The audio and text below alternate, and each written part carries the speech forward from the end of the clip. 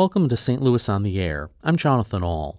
It's been 2 months since Sam Page was sworn in as the new county executive, replacing Steve Stenger in St. Louis County. The former St. Louis County Council chairman has implemented a number of changes, such as seeking to close a pay gap within county government between men and women and advocating for funding towards police body cameras and in-car cameras. Here to discuss what Sam Page has been up to are St. Louis Public Radio reporters Chad Davis and Jason Rosenbaum and our politics editor Fred Ehrlich. Gentlemen, thanks for being on the show. Thank you. So let's start with when Steve Stenger resigned and was charged and pled guilty. It seemed like we had a moment where there might have been some unity for the first time in a long time in county council. Is that an accurate assessment? I think so. I think that Sam Page is going through a honeymoon period right now from both Republicans and Democrats who I think were sick of the constant warfare. It wasn't just during the Steve Stenger administration that county government was divided. Stenger actually led an opposition coalition against Charlie Dooley that was eerily similar to what Sam Page led against Steve Stenger. So now we have two county executives in a row who came in kind of railing against the county executive's leadership, albeit at vastly different rationales. Like Steve Stenger defeated Dooley in a primary that people are still upset about, and Sam Page obviously became county executive after Stenger admitted to felonious crimes. I think people, especially the St. Louis County political community, is not very large, and a lot of people don't understand what county government does. A lot of it is more functional than political. But I definitely got the sense that people were just sick of the constant warfare that I mentioned before. And even though I expect there to be very big differences of opinions on issues in the coming weeks and months ahead, I think people are just generally happy there's some normality in county government. I would compare it a little bit to the Greitens-Parson transition as well, kind of a whole new administration, obviously different circumstances, but still, kind of a breath of fresh air, new way of doing business, open, more accessible, things like that. Mm-hmm. Yeah, and I think even county council or people from the county council are also pleased with the fact that, it's different where Sam Page is there even more frequently. I know that there was, somewhat of an issue with, Steve Stenger sometimes not being at the county council meetings for the entire time. And now Sam Page has kind of implemented a way of doing that more, being more present, and he even video phoned himself into a meeting when he was actually out of town. So I think that's also something that, the county council is pleased with. How much do you think that Sam Page seems to have a very clear agenda with a number of items that he's pursuing very quickly? How much do you think that is helping smooth this transition and kind of giving people a sense that, we have a county executive who has an idea. I may not agree with all of it, but hey, at least there's a plan and an agenda. Yeah, well, just recently he had an executive order, I believe, that was to try to reduce the gender pay gap. So, that's kind of something that was immediately quick where, he wants the county to actually remove questions about previous and current pay range so that something like that can be reduced. So, I think actively or immediately there's already kind of an active presence that Page has implemented in the council. And not to get too myopic, but a big conflict before Page became county executive was the council wanted something, and then Stenger would use his power as county executive to block it. Well, now that Page is in the position of being county executive, he is doing a lot of things that the council would have done if Stenger hadn't been a roadblock. A lot of it are smaller things like, appointing people to the Port Authority, which actually is a pretty large thing, given that it had a lot to do with Stenger's downfall. But I think once you get past what I would consider low-hanging fruit and getting rid of some of the seedier remnants of the Stenger administration, I think there's going to be a period where he has to govern and has to go through issues and controversies that every county executive goes through. One of the reasons why a lot of people don't run for county executive is even though it's powerful, you get paid a lot of money, you have security detail, people really start to dislike you a lot because of the decisions you make impact ordinary people in sometimes ways they don't like. And that definitely will happen to Sam Page.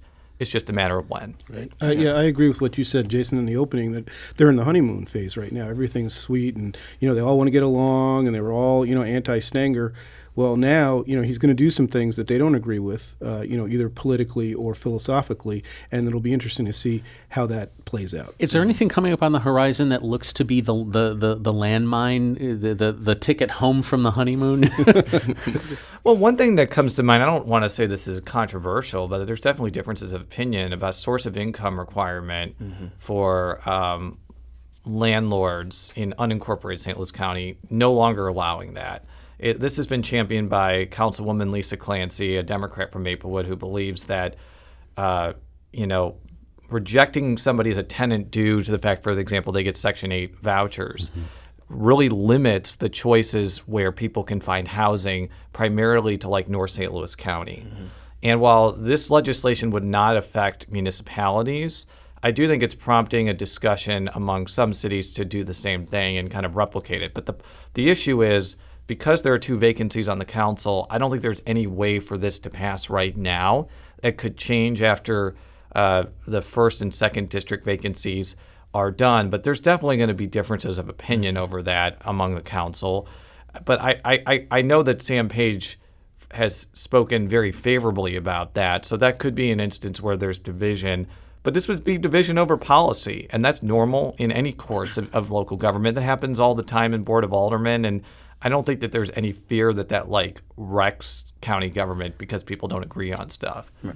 Do you get the sense that Sam Page is more interested in having the policy discussion and trying to convince people on policy rather than the Steve Stenger playbook, which was use your power and influence and behind-the-scene things to manipulate things to make things happen? I mean, on its face, yes. I think definitely Sam Page is going to have a different approach than Steve Stenger, because Sam Page has been in politics now for almost 20 years, and he's a former councilman in Creve Coeur. He's a former state rep. He came within a few thousand votes of being lieutenant governor. He came not so close to being in the state Senate because Barbara Fraser blew him out. But when you go through all those experiences, you learn a lot, and you learn what to do and what not to do. And he's definitely politically, I was going to say savvy, but also ambitious. You wouldn't be giving up, and people have told me stop calling it a lucrative anesthesiologist job, because apparently it's not as lucrative as I'm saying. Compared to what? You wouldn't be walking away from being an anesthesiologist and making a whole lot more money than being county executive if you didn't have some personal or political ambitions to reshape county government. Well, yeah, and maybe we should give the benefit of the doubt to altruism. Maybe the ambition is to be a better public servant and not to advance a political career. Or am I too I'm sitting across the table from political reporters. Maybe I'm too Pollyannish. No, I think Page has demonstrated a little bit of that even before this happened. I think he really believes that he can make a difference. I think the wild card that's going to be present here, and I don't necessarily mean wild card in a bad way, is you have some strong personalities on the council with Ernie Trachis and Tim Fitch, and they're no shrinking violets, and I think they're gonna end up mixing it up with Page as well. You mentioned Ernie Trachis. Do you think his pushback on Lisa Clancy's proposal that, Jason, you mentioned earlier, is that conflict and that pushback and maybe how Page is shepherding some of that discussion, is that a good example of what the new council may look like? Perhaps. And I think from Trachis' perspective, most of his district is unincorporated. So if there's any district that's going to be affected by something like this, it's his district and Rochelle Walton Gray's district in North St. Louis County. So if that type of legislation is going to go forward, they're going to have to come to the table with Sam Page and Lisa Clancy to figure out something that's agreeable, not only because you need 4 votes to pass something, but you want a solution that's going to actually be, agreeable to people that actually live in those districts. And if they can't find that, then neither one of them is going to vote for it. And I don't think something like that moves forward. But I just think that because Page believes in the concept and actually wants to accomplish it, I envision this interim period where you can't get 4 votes as kind of a negotiating space to maybe come up with something in the next few weeks and months. Yeah, absolutely. And I think kind of what Jason said with Trachis and Rochelle Walton Gray representing unincorporated areas, yeah, I think that's going to be something that, they'll have to, work the kinks out a little bit, and that might be something, in the future, maybe there'll be some type of resolution. But, there are some elections coming up in August, and, that could potentially change the direction of the council with, Page's seat now vacant, and same with Hazel Irby, who left. So even that dynamic could change kind of how this even plays out. Near the end of Stenger's tenure, several detainees died at the St. Louis County Jail. At the time, the council felt blocked in its efforts to try to look into those deaths. How has that changed with Page's ascent? Where do we stand with that? Well, even with that issue, that was definitely something that happened at the Justice Center, and that's even something that, the council has somewhat limited authority with. They held hearings over the past few months about the issue, and I believe some of the individuals who were, accused of the watching over the inmates or so, they weren't even charged by Prosecutor Wesley Bell. So, those are issues that I think, partially a lot of the individuals were adamant that the council could do something on, but at the same time, they really hold a lot of the power in just holding hearings, and there's kind of limited power with that. So it's interesting to see how, Sam Page and, other individuals on the council are kind of going to go forward with that. Well, even in cases where council or the county executive doesn't have that much power, isn't a fair amount of it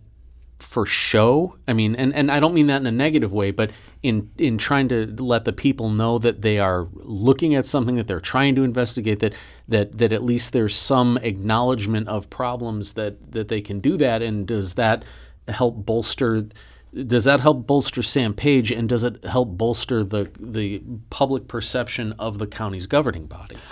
That's an interesting question, because one of the long-running excuses in county government about the inability to effectuate policy is just you can't do it because the county doesn't have the power to do it, or it's getting into the jurisdiction of municipality, and there has to be some separation there.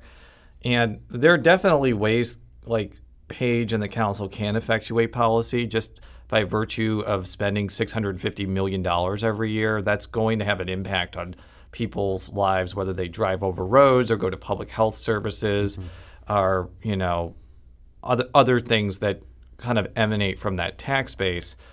I just think that the bully pulpit only goes so far, and I'm not really sure that people know enough about county politicians to really follow what they do.